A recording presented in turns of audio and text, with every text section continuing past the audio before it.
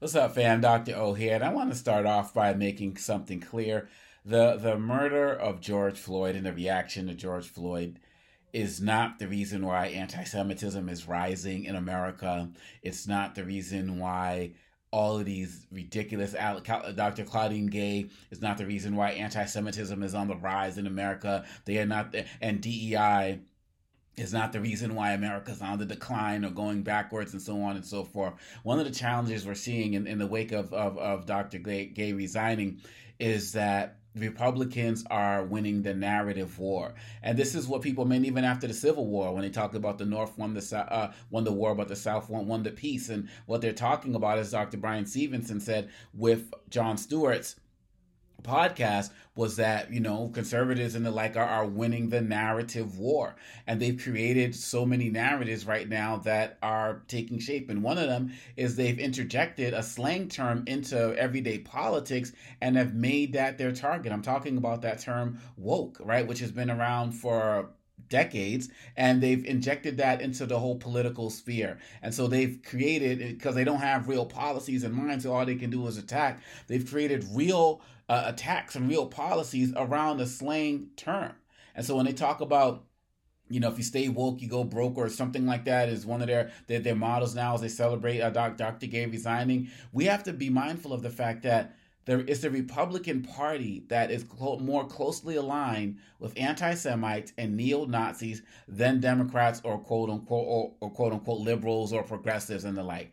It has been primarily people who are part of neo-Nazi organizations, some who are in Congress and in the Senate as well, who have taken money from people who are part of neo-Nazis, anti-Semitic groups, and some, like I said, some members of Congress and the Senate themselves have been part of these parties.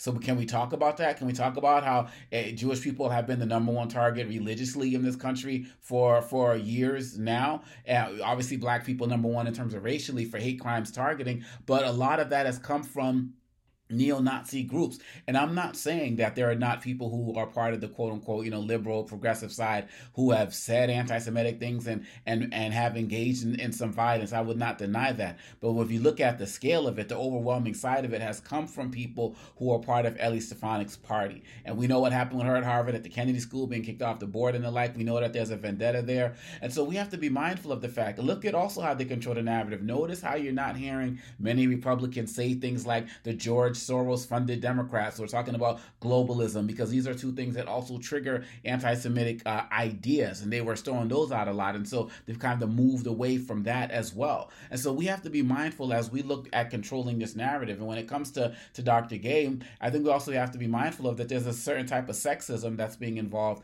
with this as well, because when the three presidents were brought up, MIT, UPenn, and Harvard, it was all women.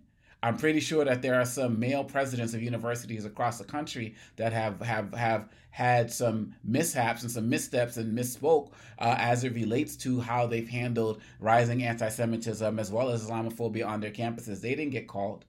And so we have to be mindful that what's going on with Dr. Gay, this is an overall reflection. But look, some people are using this as a way to destroy DEI. I think people like Fareed Zakaria say that, on these campuses now, we have to return to, objective levels of teaching and standards and, go back to the SAT, as if the SAT wasn't biased. And he's looking at that as an objective way of going back to how we, handle admissions and the like. The fact of the matter is that when we look at this every single day, what's happening with Dr. Gay and what's happening across the country is that people are looking for any opportunity to destroy DEI efforts. And when it comes down to it, we have to fight back, and we have to fight back harder. That's really what it comes down to at the end of the day. Because another aspect of this that we're not talking about as it relates to Dr. Gay is the level of violence and threats that she was facing.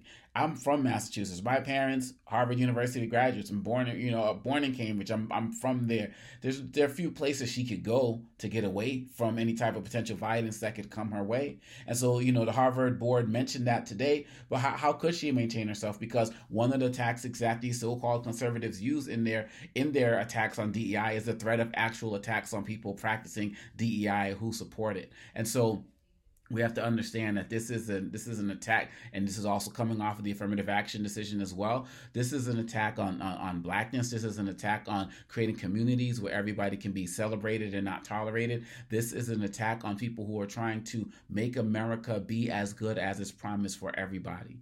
And so it's extremely unfortunate what's happened with Dr. Gay, but this could be a wake-up call for all of us who do this work to be louder and more vocal in reclaiming the narrative on what it means to create an inclusive society in this country, what it means to support and have diversity, equity, and inclusion. Stop letting people use that as a scapegoat, because people just want this country to be whiter and lighter every single day and want to ignore our history. So all of us, and people who are out there, I don't believe in the term allyship. This is the time for partnerships. As I talk about in my book, Lies About Black People, this is the time for, if you really believe that there's a problem, is to get out in front of this. It's to get out and speak up on this. And don't think that it's just black folks. It's Black Day, they're coming for us today, Asians tomorrow, Hispanic the next day, Native American, the list goes on and on and on. These people will not stop until they remove our ability to be in any way, shape, or form in some type of power or influence. And so with Dr. Gay, we support her. We respect her. To be quite honest, I'm skeptical about these plagiarism charges that, people can fix things and things can happen. But a lot of these sources have been kind of like anonymous style sources. And I believe that there's no place that will vet you more than Harvard University. So I am skeptical of that. I don't know, I have all of the inner workings of that. But look, this is just part of the attack. We've always been under attack in this country in some way, shape, or form. People, when I say we, I mean people who wanted to move this country forward and bring more inclusivity into everything that we're doing. And so we have to continue to support her. We have to continue to support people who are dealing with these sexist, racist, anti-Semitic, Islamophobic attacks, because we have more in common than we do that separate, and we can't let them keep us divided.